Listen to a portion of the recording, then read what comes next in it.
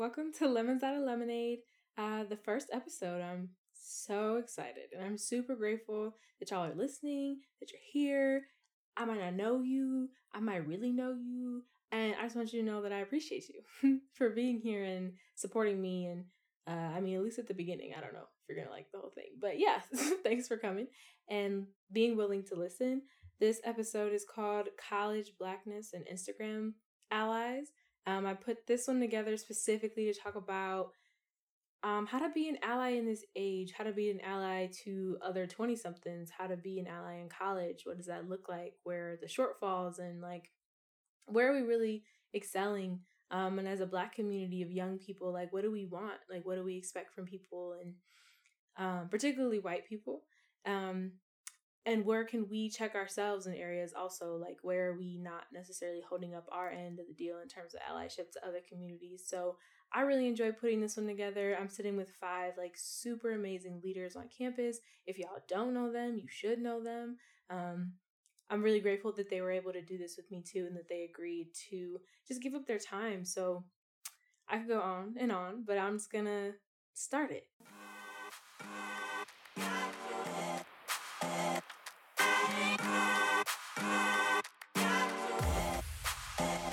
I'm Riley. I'm a cisgender, biracial Muslim woman. Hello, everyone. My name is Hassan. My pronouns are he, him, his. I'm a cisgendered African American queer male. What's up, y'all? I am Daniel. My pronouns are she, her, and hers. I am a cisgendered Black woman. Hey everyone, my name is Ebenezer. My pronouns are he, him, and his. I am a cisgender heterosexual male, and I'm also Nigerian. Hi everyone, my name is Callie. My pronouns are she, her, and hers. I am a cisgender straight Black woman. And my name is Lexi Robinson, your lovely host. Hey. Okay. And I am a cisgender straight Black woman. So we just listened to an interview with Feminista Jones. I think we were all pretty touched by it, and some different questions about allyship and what that means. I wanted to put this episode together specifically to talk about allyship to the Black community in all of its forms, given the diversity in the room of Blackness, as well as just what that looks like for our generation, social media wise, clout wise, canceling wise, what we think is appropriate, what we think is inappropriate, some challenges we have within our community and understanding people trying to understand us, and also challenges of people trying to understand us and what those rules should look like. So I will just open the floor up to thoughts about the interview. I thought it was very interesting. Like, the thing that stuck out the most to me was her question when she said, are you willing to die, for Black liberation? I feel like that's the best question, like, to me, personally, that you could ask somebody if they're like a true ally or co-conspirator or whatever term you want to choose. Like she said, is all semantics. So, like, asking that is like, damn, like, where do I stand? You could ask ourselves the same thing when we could ask ourselves the same things when, like, encountering, like, different spaces we don't occupy, too. Because, like, yes, I'm Black, yes, I'm a male, but I am a straight male, and I have privileges, too. So it's like, when she asked me that, it's like I asked myself the question. You get what I'm saying? About other spaces in which I don't occupy. So I was like, wow, where do I stand? You get what I'm saying? No, yeah. Yeah. I definitely question my allyship, or like, how am I an ally to other people? And then, like, shoot, am I willing to die for my own rights? Like, I want to say yes, because, like, duh. Like, there's plenty of situations where it doesn't matter if I'm, like, fighting for my right to live or anything, but, like, my life is still on the line. But, like, when I'm really in that zone, like, I'm about to, like, I don't know, like, go to this protest or whatever, like, am I willing to die if I'm there? Like, if something pop off, it's will I be ready to take that that possible consequence? It's like, whew.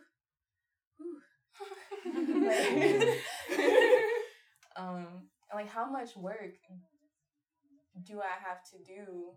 Like, what is considered a good amount of work to be considered a good ally? Mm-hmm. Yeah. Like, do I have to be like on the front line for every other oppressed identity, like every group? Like, that's draining. Like, it's draining for me to even be on the front line for my own self. Mm-hmm. So, like, if I want to be an ally for other communities, like that's a lot. Or the idea that to be an ally to other communities, you have to take on their burden as if you would be able to. Mm-hmm. Yeah. Like a misconception of allyship, or I guess lending a helping hand or being a co-conspirator, but not trying to take on that feeling that another group that you have no, connection to would. I know my issue with the white population in general, or people that I've interacted with, is that assumption that they can feel what I'm feeling, or that they, oh yeah, girl, I know, because, and there's always like a reason why they somehow understand me in a way that even some Black women don't understand me. Yeah. Like, yeah. Like I came from, a upper middle class background. I lived and went to school with white people. We didn't really want for a whole lot. And there are people that look just like me that were in completely different socioeconomic situations. And I can't relate to them on that level. And I would never try. I would never think, like, even if I work for economic justice, and like I did that over the summer, I would never feel like I could empathize. I guess I could empathize, but I couldn't understand. Like using the word understand and feeling like you have to pick up those burdens it just makes it inauthentic to me. It's not real. You don't get me. You think you do for whatever reason, but you don't. The part that stood out for me was when they were in the interview talking about being unsung. Like, so many people that are those co-conspirators and actually doing the work are actually not even people that we are acknowledging. People that we see day to day. They're the people that are actually going home on Thanksgiving and like telling their bigoted family that, look at this differently because of the experiences that I've had, because I've, done this and this thing. And I think a lot of people, a lot of white people come to college and they're liberated from their families and their family ideals, and they go back to their families, and they're content with like what their family's thinking, and they continuously stay in that cycle of like hearing what their parents are saying. Maybe their white parents are saying the N-word. If their parents are saying nigga, and they don't say anything, like, but they still come to school and they like, I'm going out for these protests, or I'm going to the meetings, and I'm like doing this, and it's like, I'd rather you not do anything. At all. Like, I'd rather you just not come to me with any of it if you're not going to go home and tell the people that are, like, that is ingrained in them. Like, I'd just rather you just keep it all. Like, and that's just how I feel with it. And so I think a lot of the work that people do is without people saying it. And that goes with, like, anything in life. You just have to do it your own without being acknowledged. And if you can't be, if you have to be acknowledged with doing your work, then you're not doing it for a reason. And that's what I really got from that. And I really acknowledged it for myself, that I know so many people like that are content with what they've grown up in, and are just gonna let it continue to happen. It's like, am I going to coddle them? Am I gonna be like, oh, it's hard to family, like, it's your family, it's hard to not go home financially supporting you? Or am I going to be like, well, you can just stay over there and I'll continue to do what I'm doing? And it's like a hard question to ask, because it's just like, I'm surrounded by people like that. Yeah. I found it really interesting as well. When they were talking about the, like, being recognized for the things that you do, because we very much so live in a culture where people want that recognition, and not because that's how they feel appreciated even. you know, like you have different ways you feel appreciated in your job, whether it's, you know, somebody saying thank you or I notice you, different things like that. It's not even for those kind of reasons, just because like it's for clout. You know, it's like, oh, people will know me, they'll know I'm cool, they'll know this and that. And it's like, I'm woke. And it's like, but you're not. And it's so incredibly interesting because people do want to be thanked for things that they should already be doing. Period. I was talking to my friend the other day, and we were talking about relationships, and he was like, you know, dude, he was saying, you know, I'm faithful or whatever. I'm like, as you should be. And I love him to death, but it was, you know, it really put it in perspective for me that we get lost in this world sometimes. The things that we should be doing daily, the ways in which we should be acting, we don't, and it becomes a huge philosophical discussion when it shouldn't be. Like, oh, well, what does it mean to be kind? It means don't be a jerk. Yeah, that's what it means. Correct.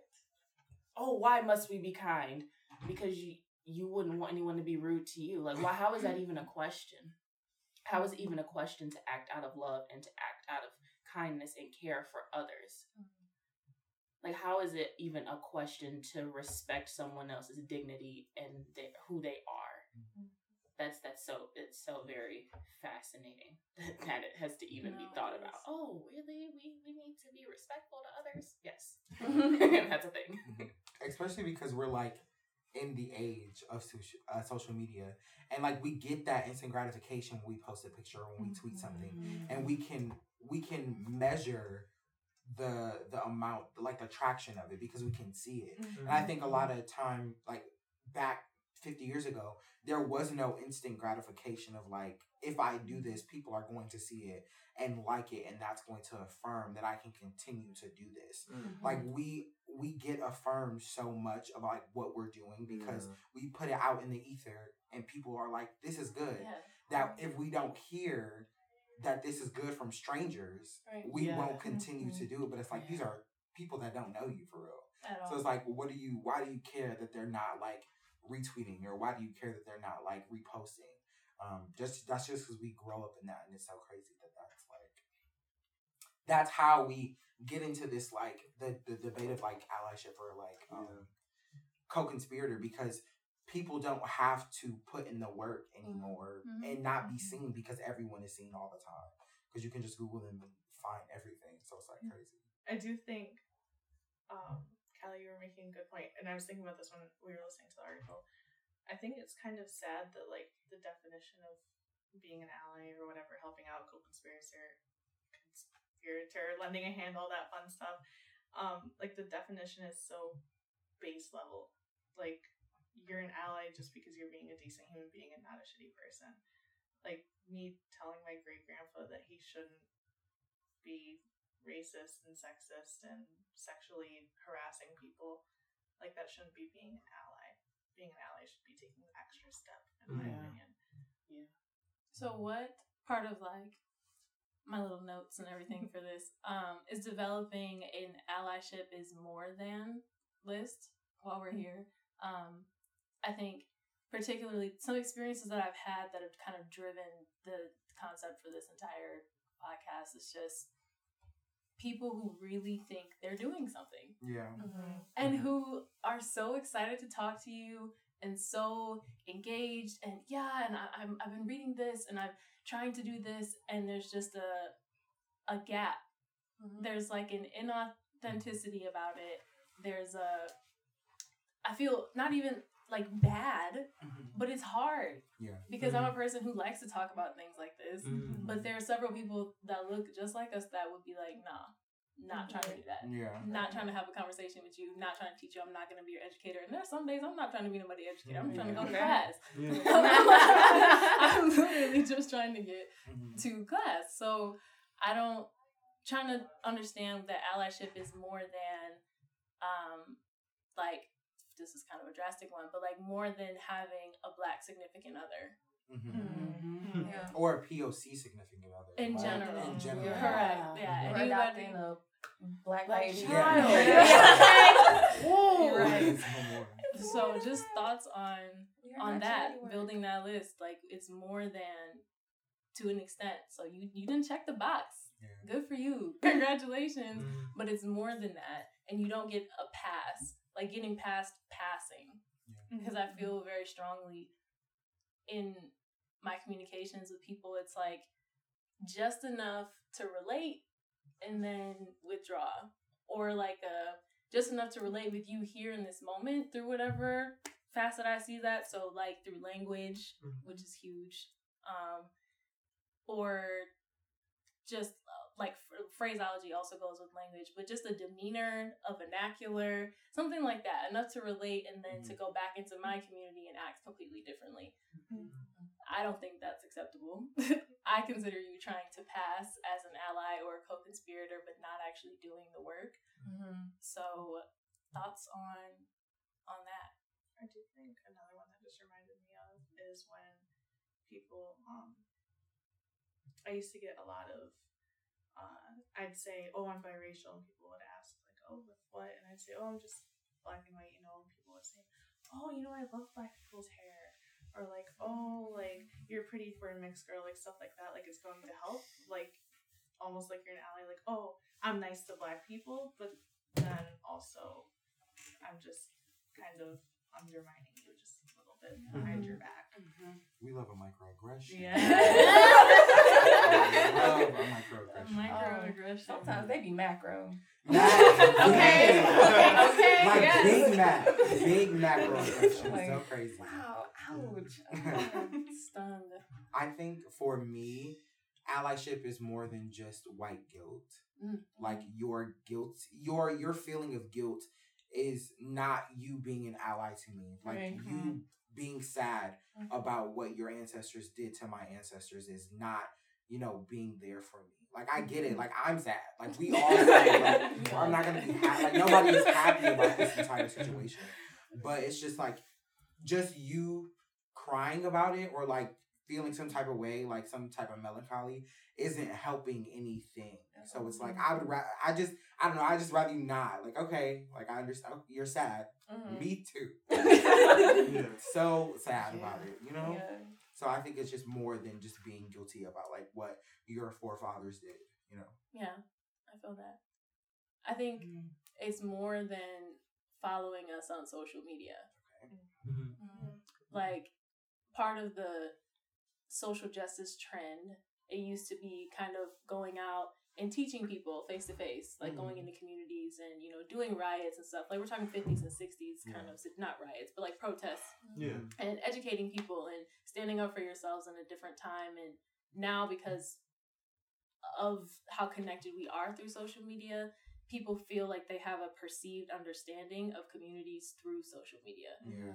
So just because you follow a black girl or you follow one of those little hair pages or you know what I mean? Like you follow the sportswear company or something that is black, has been labeled black or that's been labeled black, then that's not enough.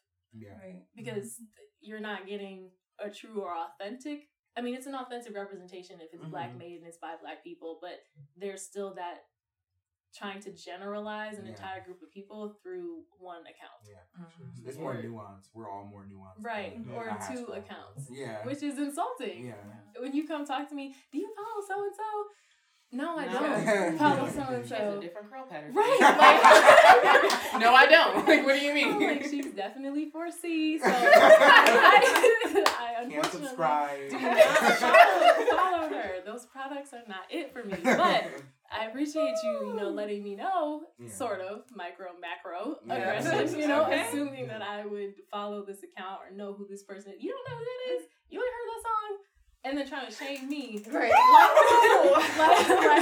Like I'm not black enough. Well, girl, I'm blacker than you. Which has been a comment. Yikes. Which has been like testing my blackness. Lexi, you are in advanced classes. You speak with a different vernacular. You breed things. You know what I mean? Like literally on the basics. Like basic human activity that is somehow out of the realm of blackness being tested by white people.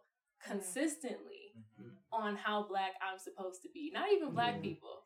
And we good for testing some people. What's your, you don't know that? Oh, you ain't even really Black. That's a whole different situation. Oh, that is Okay. a whole nother. Yeah, But right. it's blackness. Right. Where are you from? To be at a point where you feel like you have absorbed enough information through whatever, obviously not talking to me, to be able to then test me. Yeah, it's more than that. That's it. That you just reminded me. Have you ever had like, especially white people with curly hair, say like, "Oh, I understand." Oh, yes. oh, Sick. I had a white person once ask me because my hair was curly. She's like, "Did you get a perm?" I was like, Oh, ma'am, "No, we don't know." That does the opposite for my Or hair. saying they have kinky hair. yeah. Okay, Because just my as hair- wavy. When I Little X in the a kink, not a curl, not a nothing. Yeah, I use Shea Moisture too. You know. Okay. the lotion. Right. The body wash. The body wash. I'm like, what do you, the Me soap? too. Right. I'm like, what do you mean? So they commercial work. Yeah, the Right. sure did. Oh god. I had a girl, I was on the basketball team in my high school, which I will remain nameless, but we were taking pictures or something, and I remember like, I don't even know what we were talking about, but the gist was, and I would never forget this white girl looked at me and was like, well, you're dark skinned, so, and I don't even remember what was after that. It was like the fact that she was telling me something that I supposedly didn't know about myself. She's like, well, yeah, your skin's pretty dark.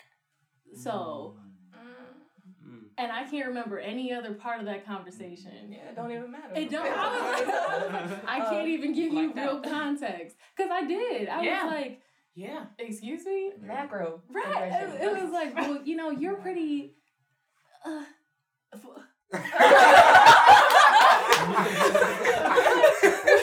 Right, 'cause I'm still sick about it. Like, I didn't understand. I didn't know why it bothered me. Because I was like, so if I am dark skinned, a whole nother, conversation, right? My upset about my coloring, my colorist, but it was like, who are you? Why are you telling me this? Why did you feel the need to tell me something about myself? And you walked away from that conversation and didn't think anything of it. Yeah. You don't think you're a racist. I'm not going to say that the girl's a racist. But like, you just walked away and you lived your whole life. That happened to me. She was like a senior, so I must have been a freshman. Wow. Yeah. In college? Not college, in high school. Freshman or sophomore. So I was like 14. 15. Yeah. This 18-year-old grown woman talking about, I mean, you're pretty dark. I was like, oh, excuse you. First of all, like, my foundation is 345. I will have you know that I do not. I don't understand. It's funny what other people see as important to our culture versus what we see as important to our culture. Yeah. Because I also grew up in a predominantly white school system. So I remember being in middle school and overhearing a girl say, well, I wear hoop earrings and lip gloss, so I'm black. Oh. And I was... Whoa. So my culture, my race is defined, it's so simple, it's defined by makeup and accessories. Right. So not true. No one is defined by that. No. And it just, it's icky. It's icky, and it's icky how, like you said, after that they just go on with their day like no big deal. You have that is the white privilege. You have the ability to go on with your day and be unbothered by it. While 15, 20, however many years later, we are still thinking about these incidents. Mm-hmm. Yeah. But you don't consider yourself, even if you don't consider yourself an ally, right? So some of these people we're talking about just don't care. They just live their lives. They don't think they're racist, and that's all that matters. Right. Because if they were to think they were racist, that would mean something different, or somebody were to call them that. It would be the end of the world. It would be a huge deal. Not to say that the word isn't strong and that it has been used and misused, I think, on occasion. I think it's, and again, we can talk about the definition because I'm still confused. But the idea that like you just go on and there's nothing. There are people who are trying and who are really considering some of these interactions and are still messing up. Mm-hmm. Is that okay? Is it okay for them to mess up? Mm-hmm. Everyone makes mistakes. Right. So I will never say it is not okay for someone to mess up, but own that mistake. Own it. Because if I say I'm offended by it, or that word, or how you said it hurt me, I don't want to hear the response, well, why did it hurt you? Or I didn't mean to. Or I didn't mean like, to. It doesn't matter what you meant to do. I'm still over here hurt. So yeah, let have that conversation. Be strong enough, be humble enough to have that conversation.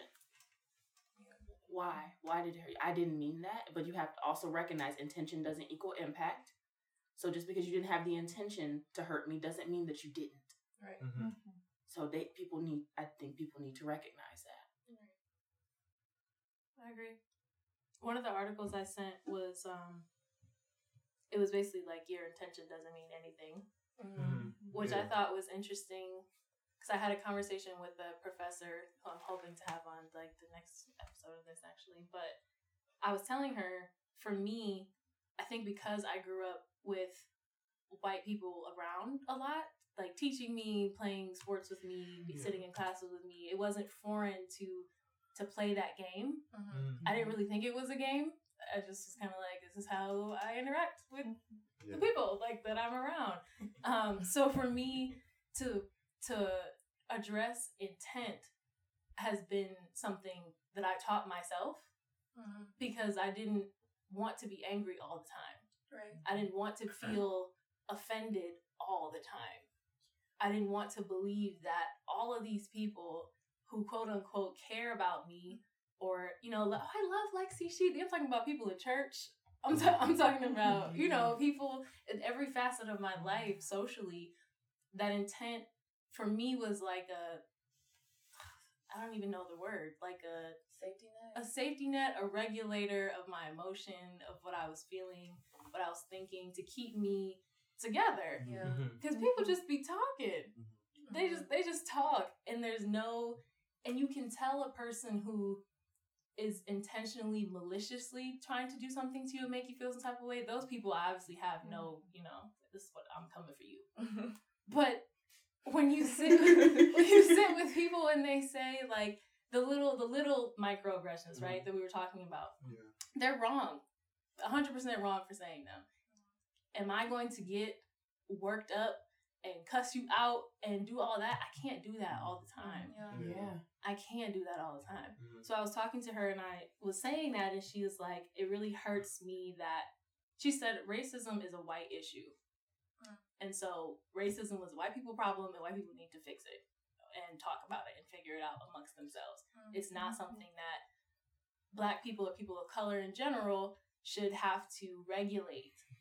And so for me, speaking with her, this is a white woman, that I shouldn't have to regulate myself, but I will continue to do that. And I can't say that I wouldn't intentionally or unintentionally raise my kids to do the same, almost as like a psychological safety net. Like, you know, people say and do what they, you know? Yeah. And you got to pick your battles. Like, am I really about to over this every single time? And then you walk away emotional, and that person can walk away emotional or just not care. And you're stressed. Yeah, I think it also is just like a defense mechanism and like a way that we stay safe, because you can't pick and choose. We have to pick and choose our battles, especially when you think about law enforcement. Regardless of like what they do, we always have to sit and think like, you know, they have a badge. Like, regardless of if they, you know, made me upset, you know, they said a microaggression or like did anything to me, I have to sit back and be like, I am Black, you know.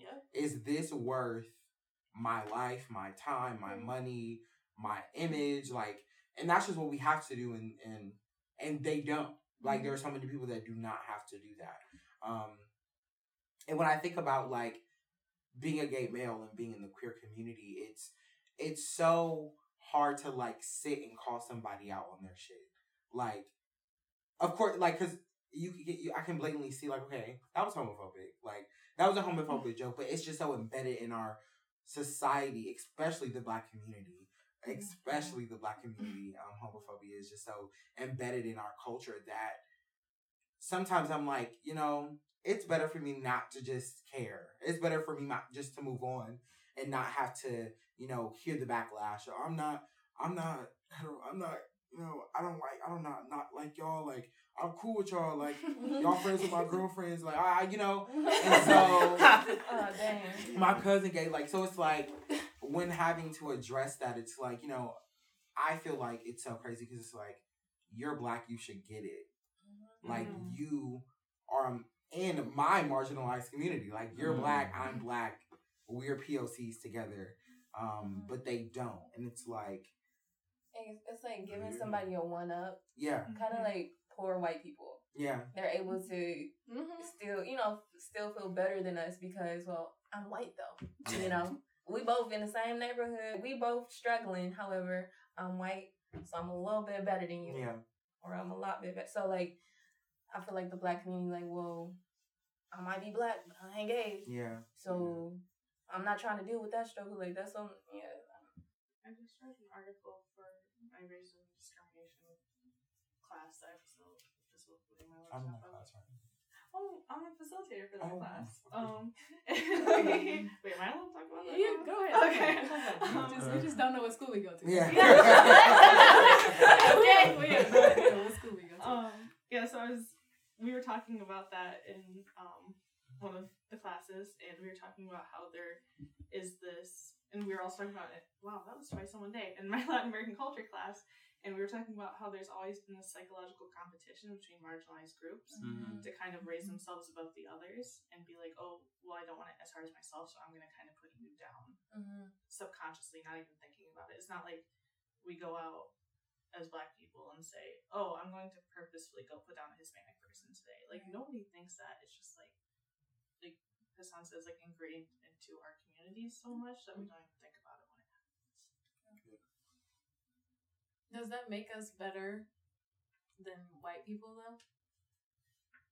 What do you mean? Like, if we do that to our own communities and other communities, taking away the context and getting to the action, how does that set us apart from white communities?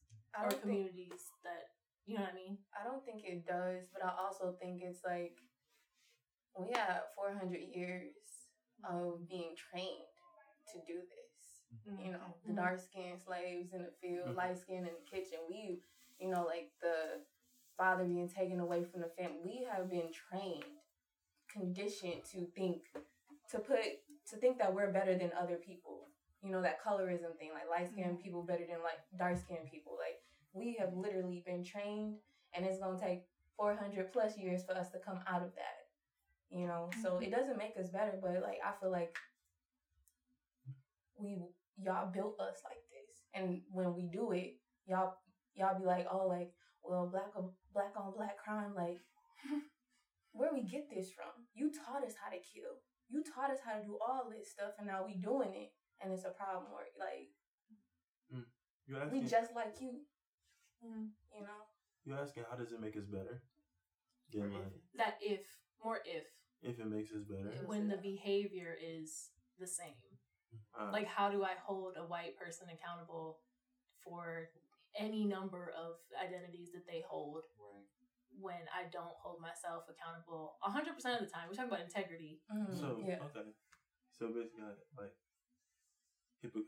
how can you be hypocritical? Right, because some of the arguments that I hear from white people, older and younger, people in our generation, is just, it's like, how do you hold yourself accountable? Like, everybody is always kind of pick at what people aren't holding themselves accountable for. Yeah. Okay, so I'm doing my work as a white person, but look at you. You Black, and you not helping these other marginalized people, which also you still saying the R word, right? You know? Right.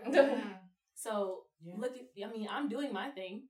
Y'all want us to do our thing, so why aren't y'all doing that? Now I think that that's dangerous because you're grouping people and making things, you know, very simplistic. I feel like it comes like at a place of risk, and it's like, because like everybody was saying, people pick and choose. If you look back to like the civil rights movement and whatnot,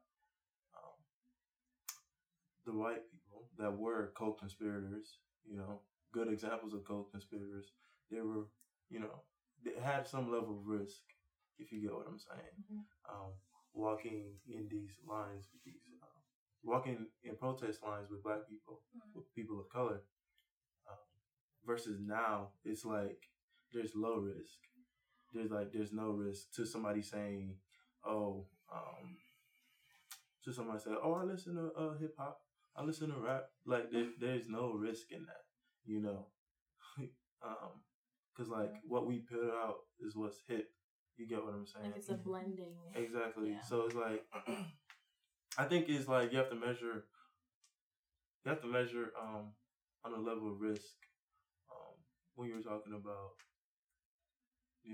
allyship now and what it would look like now. And coming from like a white person that's asking, well, on a place of like hypocrisy, I don't think,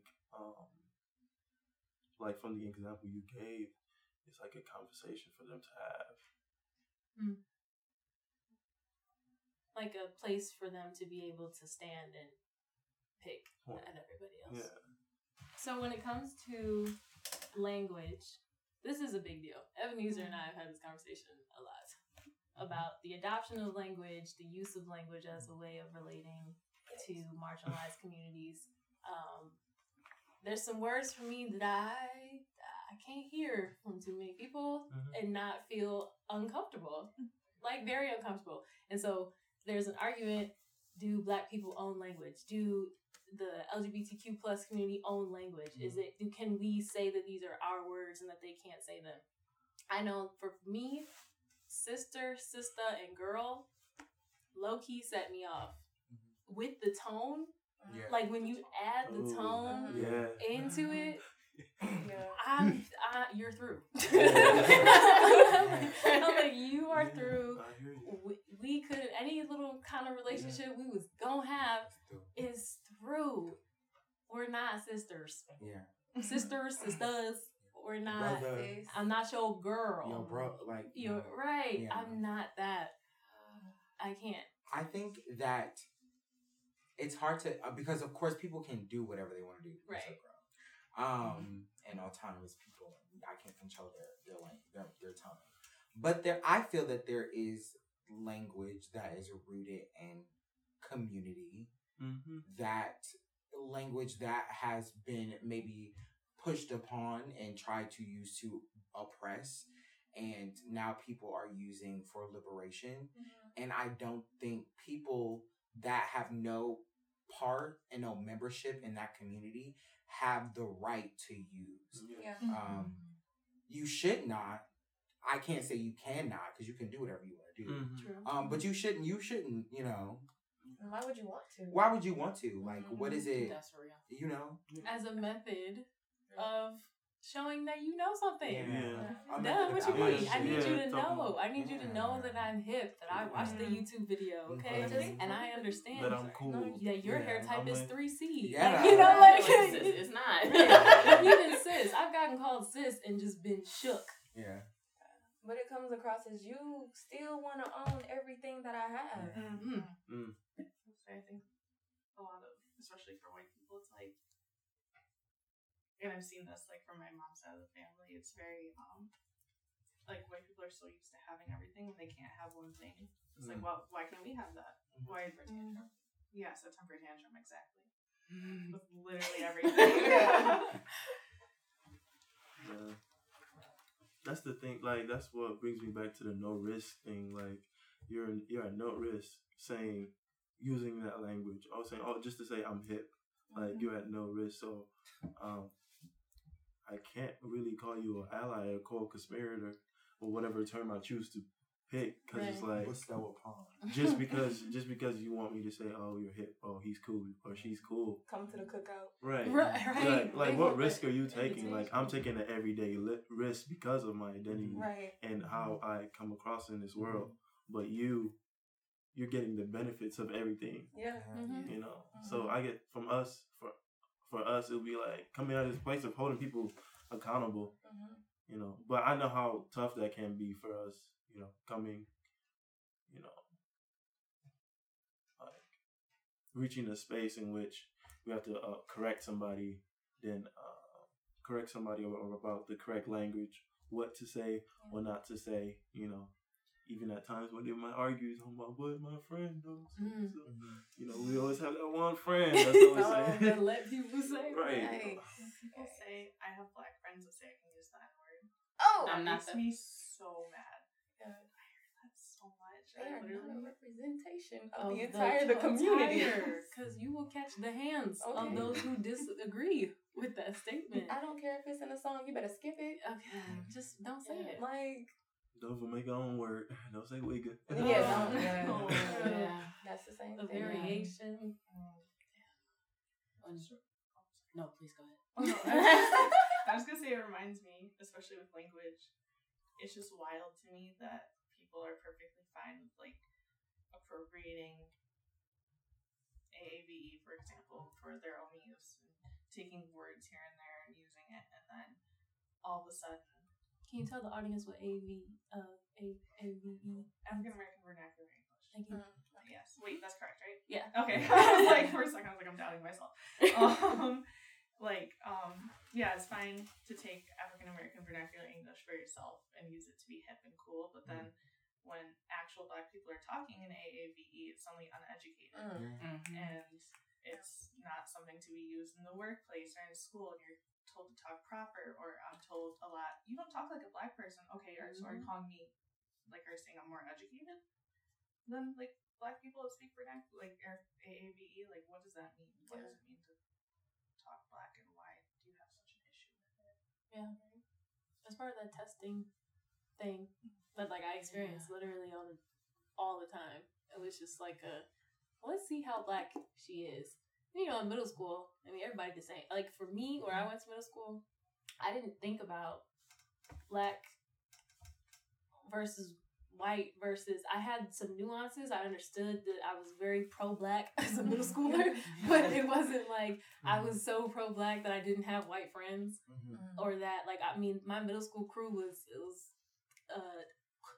she's Japanese and white, another Black girl, me, and another Black girl, and 2 or 3 white girls, and that was the crew.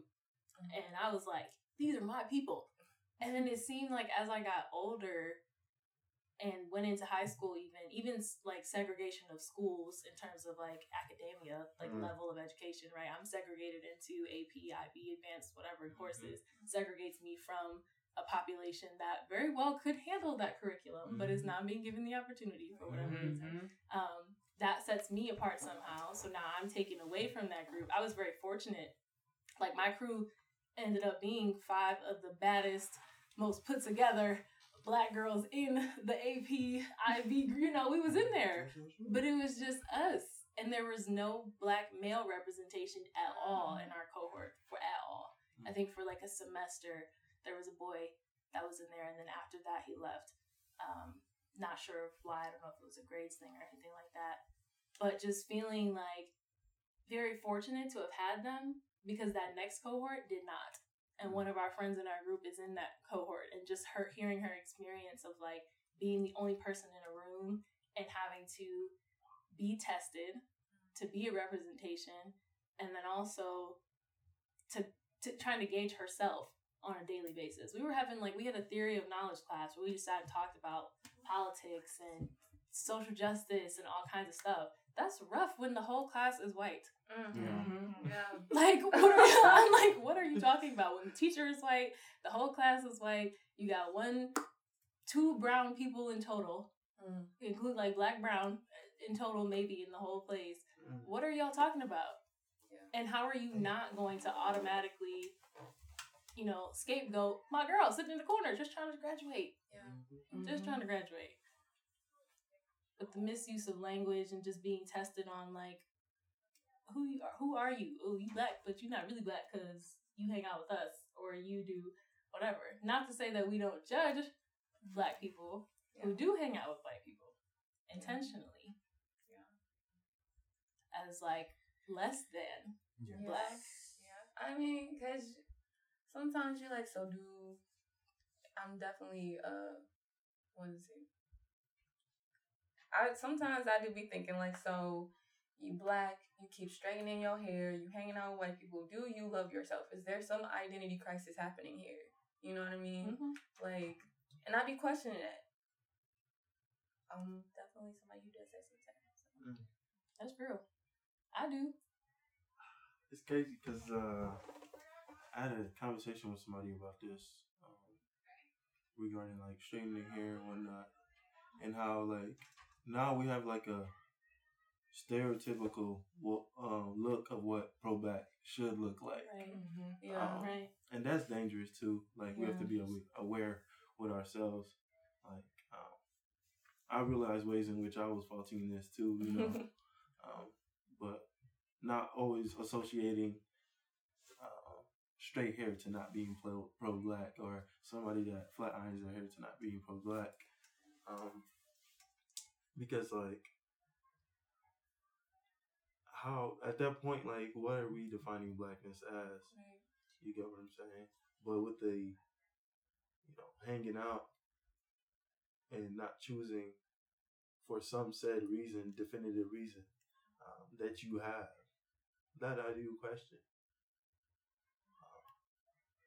Does the search for the definition of blackness amongst us, I guess, not challenge, but make allyship more difficult? Yeah, because every black person doesn't want the same thing. Every person of color doesn't necessarily always feel oppressed, like, just because of some of the different privileges. So, like, what I want in an ally might not be what Callie wants in an ally, because, like, I don't feel like I'm oppressed in that area, or, like, I need help, or, like, but, like, she might, and, like, that's okay. But, like, definitely, like, just our self-discovery on, like, who we are, what do we need, what does it mean to be a black person living in America? Like, I definitely think defining what allyship is shapes that. And why the definition isn't consistent. Like, what we need isn't consistent. So then what do we expect? That's a good question. From white people our age, in particular. Older white people, not that I'm like, forget y'all, but I think it's a different conversation. Yeah. What do we expect from our peers? Mm. How is the expectation? I don't think that it can be consistent, obviously, given the variation. But what do we want? Respect. Just like human decency, like, and I know that respect can look different for like everyone. It's just to be able to sit and listen. Like, you don't. I think something that irks me the most is when you're having the deep conversation with. Well, I'm speaking for myself. When I'm having deep conversation with a white person, and then we get to a tough spot where I'm talking about my experience and they check out. Mm-hmm. And I'm like, whoa, this is the important part. Because this is what I went through. This is what someone said to me. This is what someone did. This is why I'm talking about it. And the pushback with it, like, oh, that's like it's too much. Mm-hmm. Well, it's my life. Right. So don't ask me the questions if you don't want to know. Because that's just going to piss me off. It's just going to irk me. If you want to know, if you want to be there for me, if you want to be in that space with me, be present with me. Because, sorry, I'm hungry. It's like, I so deeply try to sit there and listen and take in someone's story with anyone I listen to. I want to understand. And while I may not be understanding the level that you do, because I might not have the same experiences as you, I'm going to do my damnedest to sit there and be like, okay, I hear you and I'm here for you. Even if I don't say anything, even if you just need me to listen. Yeah. And I want the same. And I feel like that takes us back into that conversation of when, like, oh, how are you, like, are we different? Are we hypocrites? When it comes to what white people do when they fall short and what people of color do when we fall short.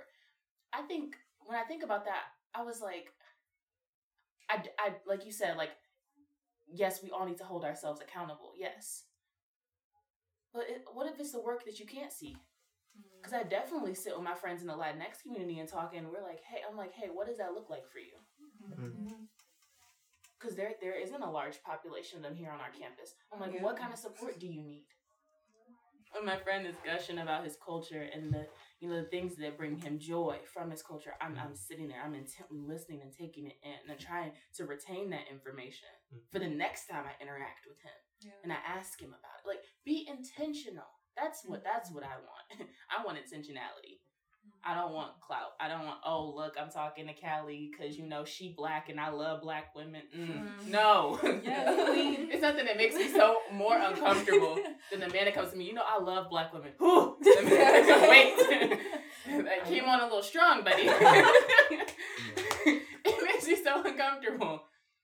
Because why? That's my next question. Why do you love me? Wow. Or why is this important to you? Okay, you're an ally. You wanna learn some things. Why? Why do you want to learn some things? Is there a psychological need that you need to fill? Do you feel bad? Back to that conversation. Are you guilty about something that you didn't do, might have said, didn't say, granddaddy said, ancestor did, Like, So what is it? Like charity work. Right. Is there a feeling? Like, I'm in a social sciences major, and I was sitting in class, and I was frustrated with this conversation that we had because there's two people of color. No. Let me stop saying that. I'm not even going to list a number because I'd have to go through the whole class in my head. But a margin, a small margin, very small, like in this class, probably full of like 40 or so people.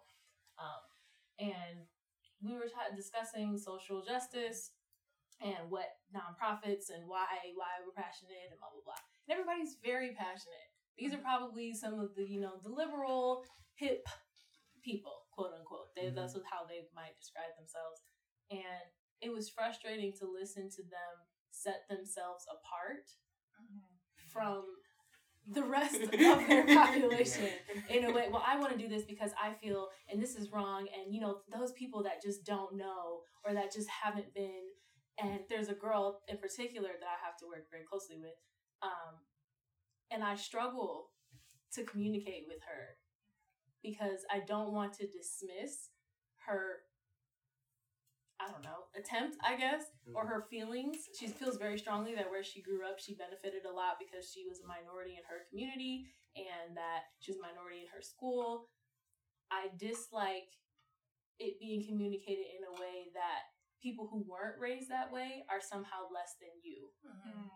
You are somehow better. You have been bettered by that situation, but you are not better than other white people that have grown up in majority populations or haven't lived around minority people or people of color or other minorities and marginalized groups.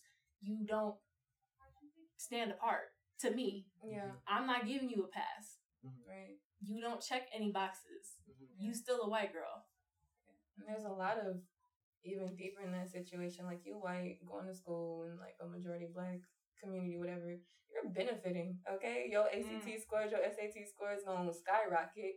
They're gonna look at you excelling over all of these other people of color, and so you're gonna get all the scholarships and all that stuff. It's you playing the game, whether you know it or not. Like, you still benefiting from like our resources and everything. So, I mean, you got the culture, a little bit, but you still benefited, right, from in being whatever in way. like that kind of environment. A lot of people pimp the system like that, but if you went to where you were not the minority or you were with people just like you went to an all-white school, like, you'd probably be average, just because like how the educational system is set up. I really liked your question from a ways back about defining blackness and how it can affect allyship. And I've been sitting here thinking about like the vastness of trying to define Blackness. And when you're talking about allyship, and then when it's on the borderline of like someone being an ally or somebody code switching or like culture appropriating, it's hard to think about what defines Blackness. When I'm thinking about like getting offended, or if someone offends me, if they're like code switching or something like that, it's about thinking about like, why is that what I think Blackness is? Or if they're speaking a certain way, or if they're doing this certain thing, or if they're acting ghetto or something like that, why do I associate that with my Blackness? And I think when it goes person to person, because we all experience Blackness differently, I think it's like some people may not get offended by certain things because they don't define that as their Blackness. Correct. And they don't associate that negative connotation or whatever they were doing with themselves. And so I think that it's when you think about like who people associate themselves with her. In the video when we were listening, and she was talking about like a Black person saying, "Oh yeah, you're like," I say that they're an ally, and then her saying that that's not what she defines as an ally, or she doesn't define that. It's like it's very nuanced. I don't know. This is me just saying that it's so like vast. Like I can't say that I'm offended by something and Riley is not going to be offended by that, because we experience Blackness in two different ways, and we have different values that we associate with our Blackness. I don't know. It just, I was thinking about it. It being very hard to like define that. And when I think of holding people accountable, calling people to the carpet, like, okay, and you, and then you can step back and you're like, wow, there's so much variation in what I think versus somebody else. And if I were to have compassion for people of majority populations, white people in particular, it would be in that area. Yeah. Honestly. In the well-intentioned, doing their homework, doing the silent work, to be confronted with that idea every day that you interact with somebody and you've done your homework, you continually do the work, you're never going to get there. Yeah. You're never going to get there. That is something. Yeah. I don't know. It's not like I feel bad. Yeah. But if I were to have a little bit of empathy for a situation, not to equate, but that would be where it is.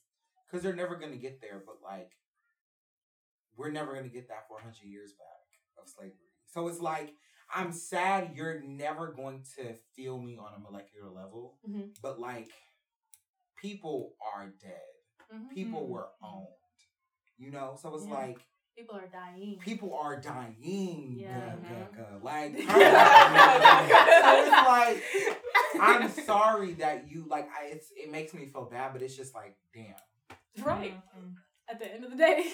She is not sweet. Like, nothing is sweet. Like, I'm sorry. Yeah. And it's like, dang. Like, I have to be that. But it's just like, there are people that can't even be sorry anymore because they are laid to rest. Because of this. So it's like, Steve. Like, I don't know what else you want me to say. I was thinking about, because this comes up for me all the time. So I was thinking about allyship in terms of like systemic racism, and how a lot of people claim to be allies or co-conspirators or whatnot. For example, in like the workplace, people will claim to be an ally, but then not want to do the work to maybe change the fact that you're not allowed to wear your natural hair at work, or they say they're an ally and all of a sudden I can't get the day off to celebrate Kwanzaa with my family. I can't get Juneteenth off because my family celebrates Juneteenth. I don't even know what that is. Yeah. I went to at work, I was like, Happy Juneteenth. I knew they weren't gonna know. But I knew they weren't gonna know. But I was like, Happy Juneteenth. They're like, Happy Monday, or like Happy Juneteenth. Whatever. What is it? So. I just feel like nobody wants to everybody wants to address like individual racism, but nobody wants to address systemic racism. And that even goes to like advertising images and TV images. How back in the 90s, it was bad. I mean, it wasn't bad, but it was like unusual to wear hoops and have big hips and big lips and all that stuff. And now all of a sudden it's popular, and it's popular to be tan, but it's still not okay to be dark skinned. Go ahead. Oh, and when I think about like systemic things, putting people back on like on a race level, when I think about it like on a college campus level, like when you're thinking about like, oh, faculty members and so many people that are like higher up on the system, on the totem pole of college, love to see diversity and they want to see diversity and they're like begging for it, but they continuously like advertise these leadership roles only in white communities, 100%. only in places where only people that are white will benefit. And it's like, you want all of this change, but you're not actually being a co-conspirator and, you know, telling the people that live in a certain area that may not be white about these things, or like, you know, putting up the poster in, you know, a place where not, you know, Latinx people are and not just white people and not where like their spaces are all the time. And so it's like, when you think about like systemic things, it's like they want this change, but it's like, we're, you know, I'm gonna tell my recruiters of my school to, you know, go to this school that has a very high population of white people that are already well off and already are, you know, upper middle class, about these type of scholarships and these type of opportunities that we can have. And then when we look at a population that, you know, people that are benefiting from this scholarship, and it's all white people, and we're wondering, why is this? Why is this? Well, you only told people that were white in their school districts about these opportunities. But then when you go to like different sides of campus and you're like, why don't they know about it? Well, did you go? Did you tell your people to go to those communities where there are people that could actually benefit from these scholarships, from these places that, from these activities that they could do to get involved? But they don't. And they wonder, but it's like that maybe they don't want to.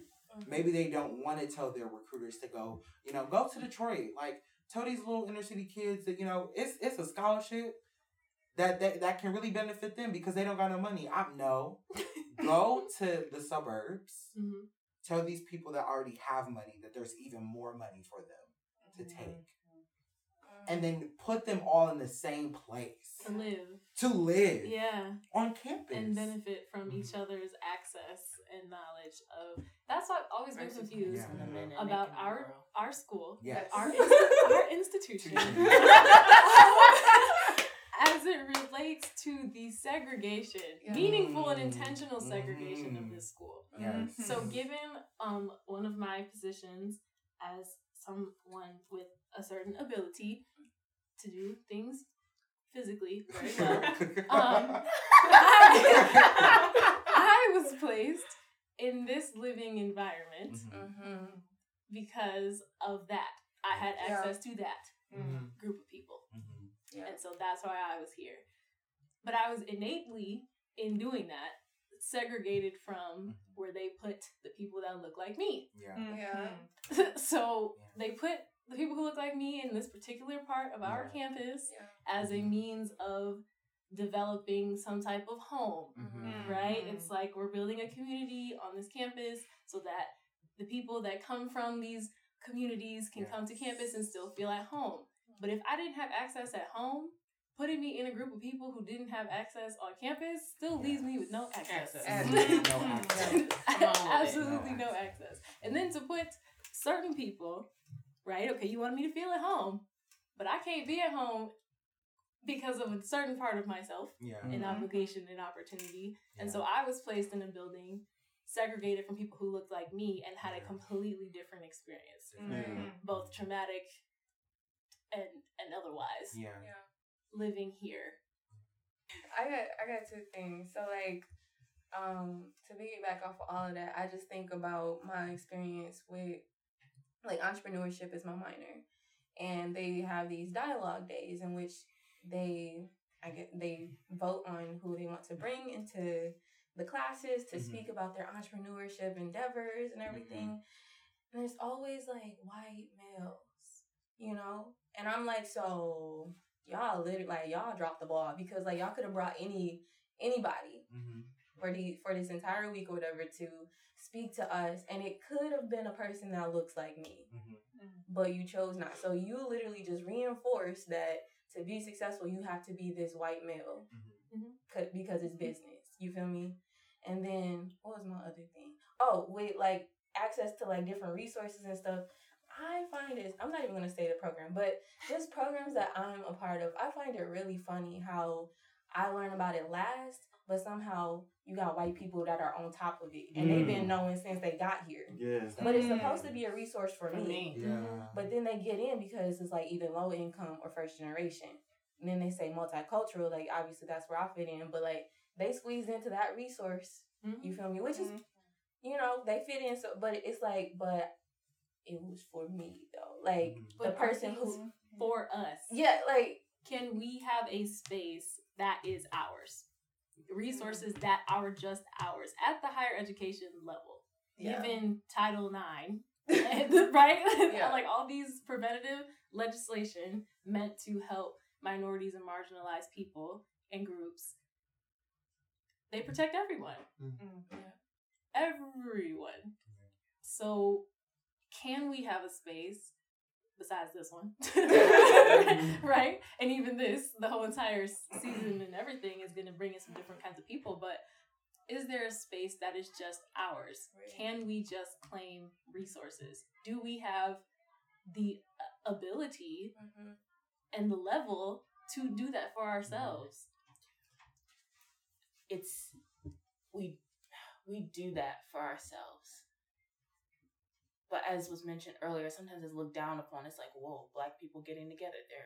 What are they doing? You know? It's like, why are there so many? Like, I got fraternities and sororities. What are y'all doing? Okay. Black men? Ooh. Why? Okay, before I even say this, like, you know how there are things that the Divine Nine does that are sacred to them, and if you're not in the Divine Nine, you don't do them. That's a respect thing. So there was, like, I was talking to an older white woman here on campus, and she works in over a program, and we were talking, and we were talking about connecting me with another student in this program, and it was really cool. Conversation was going well, and she was asking me, like, well, do you know this student? Like, she's in one of the sororities, and I was like, is it the Divine Nine sorority? She was like, yeah, and I started naming off, and she was like, well, they do this thing, and she did the hand sign. No. She did the hand sign that the sorority does, and I was like, no! It was like, stop it! She went through, she, like, pulled her hands apart, she's like, well, what? I was like, I wouldn't want you dead in public, that's just disrespectful. It's like, you can't do that. And then she proceeded to do it again, not putting the hands together, but still putting up a similar symbol. She's like, well, it's this one. And I was like, I know what you're talking about. I know sorority. Stop it. But it was kind of that thing of, like, even though I told you that's disrespectful in my culture, you still proceeded to try to do it again. Yeah. And I was like, I said no. And you saw how strong I kid you not, I screamed. I was like, no! I'm like, stop it! No, we don't do that. You saw how important it was to me. Yeah. And you still proceeded to do it again. So it's interesting. We have to create those spaces for ourselves. You know, a position that I have on campus that will go unnamed, where I interact with a lot of students and I talk with them, and a common thing that comes up with students of color is they're tired. They're like, I have to defend myself all day. I have to deal with ignorance all day. I have to talk about why these things hurt me or why they're important to me all day long. I just want to talk to people who look like me and understand me. I don't have to explain and educate over and over again.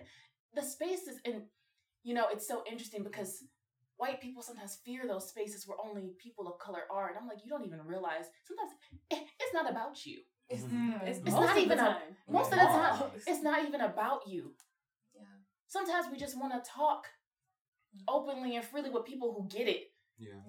You know how you start singing a song and then other people start singing the song and you feel some type of way, you're like, yes, they get it. You know, sometimes we just want that. We just want to sit there and be in that and just be. Yeah, I feel like if you think that you are being talked about as if you're a problem, then you are a problem. Yeah. Okay. Yeah. Like, if somebody's calling somebody out for being homophobic and you feel attacked by it, that means you're homophobic. Yeah. Because if it had nothing to do with you, you wouldn't care. Right. Exactly. Yeah, it wouldn't phase you if you didn't have anything to do. Back to your question, like, do we have the right, or like, should we be able to create our own spaces? And not always, we don't have the means to do that. Like, we can't always do it. Just because we can doesn't mean we don't have the right to. And I think people that are white feel that we don't have the right to create those spaces for ourselves. And without them realizing that we're in their space. Like, this is the space that their forefathers created for us, for them. You are the grandbabies of the masses. And this is your world for you. Why can't we have the right to create our own worlds without you involved in it? Right. And so I do think we have the right to make those spaces, but most of the times we don't have the means to do it, or we don't think we have the means to do it. Black Wall Street was burned down. Yeah, we don't even have we don't think we have the capacity to do that. But we do. And we have the right to do that, but we just don't all the time. We just don't. I do feel like it's hard too because, for example, I live in a space where there are a lot of students in the honors program, and I'll say That's like all schools got honors program. Yeah. Okay, Yeah. I was like, Great. okay. I live in a space where there are a lot of students from the honors program, and this kind of relates to back to what we were talking about earlier, but about people trying to, I guess, relate to like the struggle or whatever. I think I know what you're about to talk about. Yes. I was gonna ask you. Like, for example, part of the honors program. Yeah, he knows. You know, like, part of the honors program is doing activities that have to do partially with diversity and justice, I think. And it's very, I compare it to like volunteerism in my head. Like, you go and do this one experience, then you're done. You don't care about it anymore. Or I think, for example, I'm sorry if anybody in this room is part of this experience at the end of the year, in which you have the rooms and then people go through the rooms and they experience different experiences. I don't want to name it by name because I don't know yet. Which is great. Yes, which is great for people to go through, but then a lot of people that can't relate to those struggles or aren't from a marginalized group go and they say, oh, that was sad, but I'm done. I don't care about that. I'm not going to do anything about it. And it's very like, I feel like a lot of white students, it's a very like volunteerism-y thing with issues around marginalized groups, if that makes any sense. What's an example of what they did in the honors? An example is, I'm trying to think, like going to, like they go to different churches that are different from theirs. So and the program tends to spring it on people without any warning. So my friend that goes to a predominantly Black church far away suddenly was just like, oh, hey, can you bring like 20 students with you and go so they can like experience like wow, a different cultured church? Or like I go to the mosque and I remember the day of, they were like, so there's gonna be like 35 students, could you like walk them over and just like like answer their questions and stuff, all that stuff. wow. And it's a requirement, so it's not even like they actually care. Right, yeah. And that's not fair because it intrudes on your faith time. Exactly. That's so disrespectful. Yeah, it's like the one time a week that I have to be around like my people and people understand me, and then all of a sudden there's all these people coming in asking all these ignorant questions that people should have a base level knowledge of. Right. Or just to go and experience. Yeah. Like go see it and then come back and tell us to write a paper. Give me Exactly. 3 to 5 pages about how you went to the mosque. like just like that. Due on Friday in APA. That is. Or when people go to the shoot, I can't remember the names because I am blanking right now. The reveals for the Divine Nine. Oh, yes. When people go to those, and a lot of white students will go and be like, "Oh, that was so cool," and that's it. They don't care about the culture behind it. They don't care about the history behind it. It's just very like, oh, I saw them do a dance, and that's I wanted to hear your thoughts on, and you may be privy to it or not, so just stop me if I'm over explaining. The Honors College did a simulation. I was gonna call it an experiment. Okay. That's really what it seemed like to me. It was an experiment. I was very confused, right? I was offended, and it wasn't even meant to offend me. So I wanted to know if you heard of said experiment. Yes, my freshman year of college, I was walking through the streets of our school, and I saw some white girls, which I knew were not Muslim in any way, wearing headscarves, hijabs, the variation, all of it.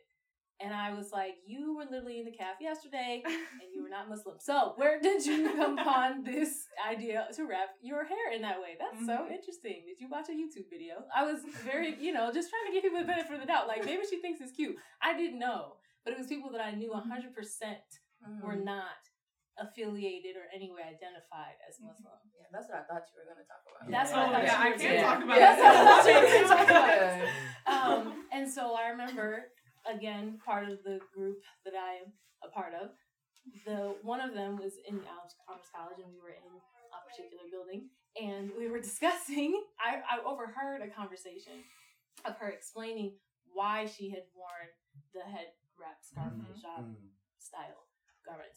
And she was saying that it was part of the Honors College. It was something that they had to do. Basically, they were given 2 or 3 situations to choose from. And it could either be, and they were like oppression simulations to like walk in somebody's shoes sort of thing. And so she explained it as, and we're doing this so that we can understand and live in the way that Muslim women in the United States live and move. And that was an assignment, a requirement, and I mean a part of your graduation. Like this is an Honors College supposed to do. So just wanted to get your thoughts. I feel like I feel like it's tough for me because I have had people, for example, not in the Honors College, but last year, people would come up to me and say like I guess if it's not an assignment and people genuinely want to understand, there's a difference between experiencing what it's like to be Muslim and what it's like to be, for example, like of a different race. Like a white person could not ever experience being black, but because there are white presenting or white Muslims, like you kind of get the experience. So like I remember that year, I wasn't here, but I heard all about it because a lot of the people in the Muslim Student Association were involved in that. Like this girl was walking along the street, and this is one of the reasons it got canceled is because somebody pulled up and yelled at her, yelled like Islamophobic things at her, and like that sucks, but that's part of the experience. But of course, they don't want to experience that part. Right. They just want to experience wearing the headscarf. And then when people use it as a fashion statement, like that's the like when people get like the swear handkerchiefs like that, kind of looks like an old woman, but that's very like European and Turkish, but it's still Muslim, but it's like a fashion statement to people, right? So people only want the good parts and not the bad parts. And if you really want to experience it, then you're gonna have to deal with the bad parts. And I'm sorry, like that sucks, but like you're gonna have to deal with that. So it's definitely, and because headscarves are not a cultural thing, it's a religious thing, it's definitely not like as bad as it would be if they were to say like, oh, wear, I don't know, like clothes from indigenous people for a week. Like that would have been terrible. But like I guess it's just tough. Like, had it not been for an assignment, like I've been kind of wanting to not redo that, but kind of like do a similar thing, but because people didn't have the choice to choose to do it instead of, oh, this is for an assignment, I'm just doing it just because. And the reason I got canceled too is what makes me very upset is because the girl got yelled at, and like there's a girl I know that's Muslim and she wears a headscarf every day, and she's got yelled at and nothing was done about that. Right. And one of the reasons it got canceled is because a group of white men decided to say, that's cultural appropriation. I don't think that's okay for all these girls to just suddenly be wearing a hijab. And this happens a lot also in the Black community that, well, I mean, kind of, but not really. But they said, you know, like, oh, this is cultural appropriation. We're going to tell you what we think is wrong, even though we say, like, no, this is fine, or we're approving of it, or you're wrong about this. The Honors College still said, well, we're going to side with them and just, like, we're never going to have an experience with this again. So even though it might have been the wrong way to go about people experiencing it, it was still, like, the closest people would have gotten. So I'm kind of torn between, like, it was kind of not a good thing to do, but then it was also, like, kind of good thing because then people kind of understood. It's tough. I don't even know anymore. There's a lot of people trying to define what someone else's culture and like other people are appropriating a culture that doesn't, like, they don't belong to. And it's very hard to like think about that because like when I first heard about that my freshman year, I was just like, no, like what? Like, but I'm like, and I also had to check myself, like, I'm not Muslim. Like, I can't say that that's not, there are people that can, and I'm not that person. So like, you know, I don't personally agree with it, but my opinion doesn't matter because it has nothing to do with me. And I think I felt so closely towards that because my father is Muslim, and I was, my father's Muslim, and it's like, no, like, this is his culture, this is my stepmother's culture, that, like, these are my siblings' culture, like, you can't do that, but it's just like, this is not me. And I feel like there's a lot of that, like, who can say what, who can cancel who can do that, and it's like, if you have no ties to that, then I can't, you know. So in regards to that, I was just like, you know, like, it's not my fight to fight. How do we translate that? So that's a point, and I respect it, and I agree with it, because there are times where I just take myself out of conversation because I'm not the person to speak. Yeah. So in situations where we are not present, what are white people supposed to say? That's not their, you know what I mean? Like, where's the level, where's the balance?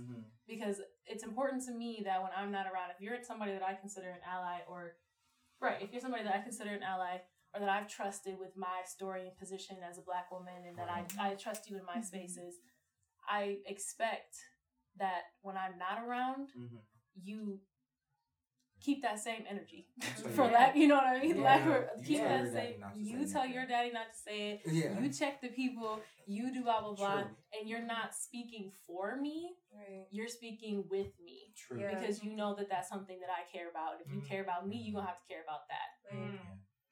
When it comes to this situation, and even like when I inherently remove myself, what is our role as allies to other people? Kind of going back to what we started talking about, and speaking up. I expect white people to go home and speak up. I wanted to say something to that girl in the training room, but I didn't. We could be training for anything. Training for eating competition. I wanted to say something, and I stopped myself because of the nuances. Because I was like, well, I'm not, and if they ask me what I can know about it, I don't know a whole lot. I just know that's wrong. Damn it! Like I just know that you're not supposed to do that, or I feel some type of way from what you've told us. Your interpretation of it is in a space of an educational opportunity.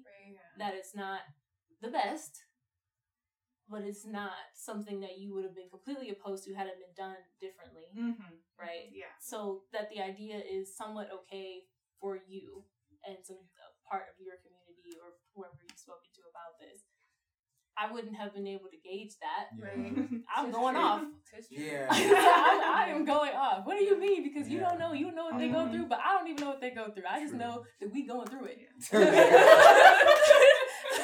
I know that we're going through it. So I challenge myself when I'm trying to hold people accountable, again, going back to that, like, what do I feel in that point of compassion, that little bitty bloop that I can give? Where do I step in? Am I speaking for communities that I don't know anything about, that I don't identify with personally? And is it my space to speak for them? When there's a mantra like, let us speak for ourselves. I was going to say, I think it's like, it goes back to what Callie was talking about earlier. And like in this specific situation, it's a very gray area for me. And I do feel like, yeah, you get the experience of wearing a headscarf, but you can't get the experience of being a Muslim. Because nobody in that activity prayed dressed the right way, didn't go out and drink or smoke or whatever. Like, they didn't actually do the things Muslims are supposed to do. They just wore a headscarf. Like, that's all they did. They got the experience of wearing a scarf on their head. They didn't get any of the other parts, which you could literally do on your own at any time. Yeah. But I think it goes back to what Callie was saying earlier, like, to know, like, when to speak up for other groups when they aren't present. Like, you just have to listen. Like, just listen to what people say, and I guess what they want. Like, if people want people in their space and helping them and being allies, like it's in the article, like, if they say, oh, we don't want you here, then don't be there if you aren't from that group. Like, just listen, I suppose. I'll say, like Feminista was saying, be a good person, you know. At the same time, know your shit. Like, if you know you're going to speak up or have a voice for a minority group, whatever it may be, or a marginalized group, like, know your facts. Like, know what you're talking about. And just, like, you know when you hear off the wall shit. You get what I'm saying? Or you know when you hear something that's not right. So, at that, like Feminista said, like, be a good person. You know, that can be hard for some people. It can definitely be hard, especially like first generation college student. I'm going to college, I'm being liberated, learning all this new stuff, and then going home, try to teach my people, and they're like, what? You know, like, okay, you didn't just got all educated and stuff. This was okay before you got to college, so why is it not okay now? Like, who do you think you are? We've been talking like this, living like this, thinking like this before you was even born. Right. And also having a level of respect of, like, you're older than me, so I have to keep that hierarchy. Trigger Some is facts, ignorant though. older people. It sucks that we have that, because, like, just because you're old doesn't mean you're wise. Yeah. And I've definitely been told that, like, over spring break, I went to Florida with my dad, and we met up with my great grandfather, who's literally, like, the most racist, sexist, homophobic person I've ever met in my whole entire. But he, like, I remember it was like his birthday, so we tried to go to, like, his favorite Chinese restaurant, and it was filled with, like, presumably Hispanic construction workers, and I can't even remember what he said, but it was something so racist. I literally, like, yelled at him. He was like, I'm older than you, you shouldn't talk to me that way, blah, blah, blah. I'm like, okay, but honestly, like, I don't give a fuck right now. You're a racist old man, like, I don't need to talk nice to you. But then it's tough, because then my dad yelled at me later, and I was like, I don't know what to do. How can I, like, correct this old man and be respectful when he won't even listen to me if I don't yell? Right. Yeah. There's most definitely a hierarchy thing. I was reading a book. There's most definitely this hierarchy thing in which, like, kids always, or children, listen to the parents and whatnot and the elders. And it was interesting because they mentioned that everyone is someone's children or someone's child. And then we always talk about human rights, but we never talk about children rights. You get what I'm saying? That, like, children have rights too. Outside of, like, food and shelter. Yes, exactly. So, like, you know, there's still, children still have opinions, and that we still have, you know, we can be right, you know. So, like, what we're presenting in, like, languages in which we're trying to change back at back at home for us. Arguing tradition is a fallacy. Like, just because you've always done it this way doesn't mean that it's the right way. Right.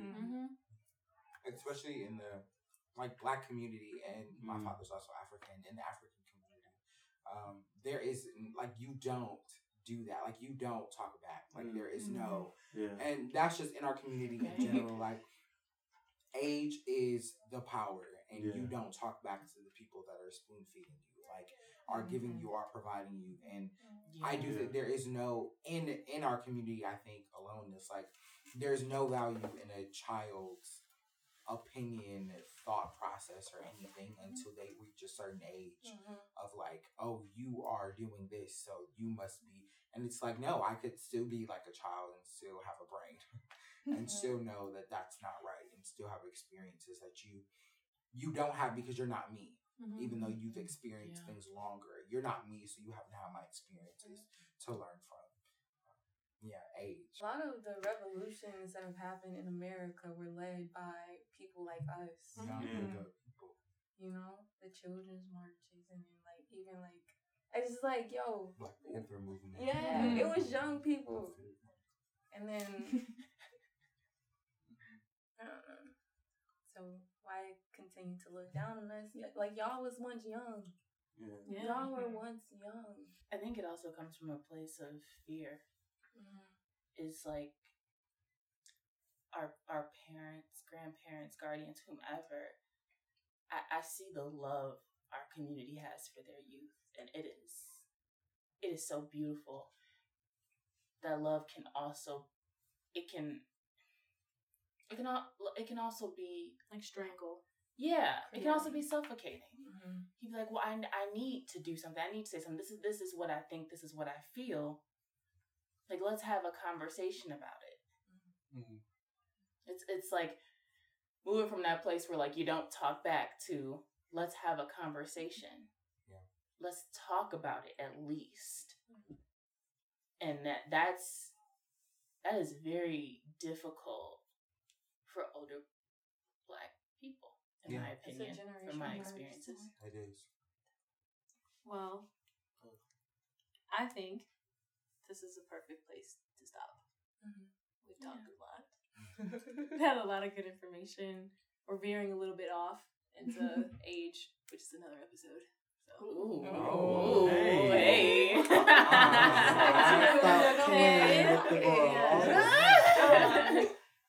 So, I would like to sign off. Don't really have a signature yet. So, just thanks for listening to whoever's listening. Will be listening. And if everybody wants to say bye. Bye. Later. Ain't nothing free.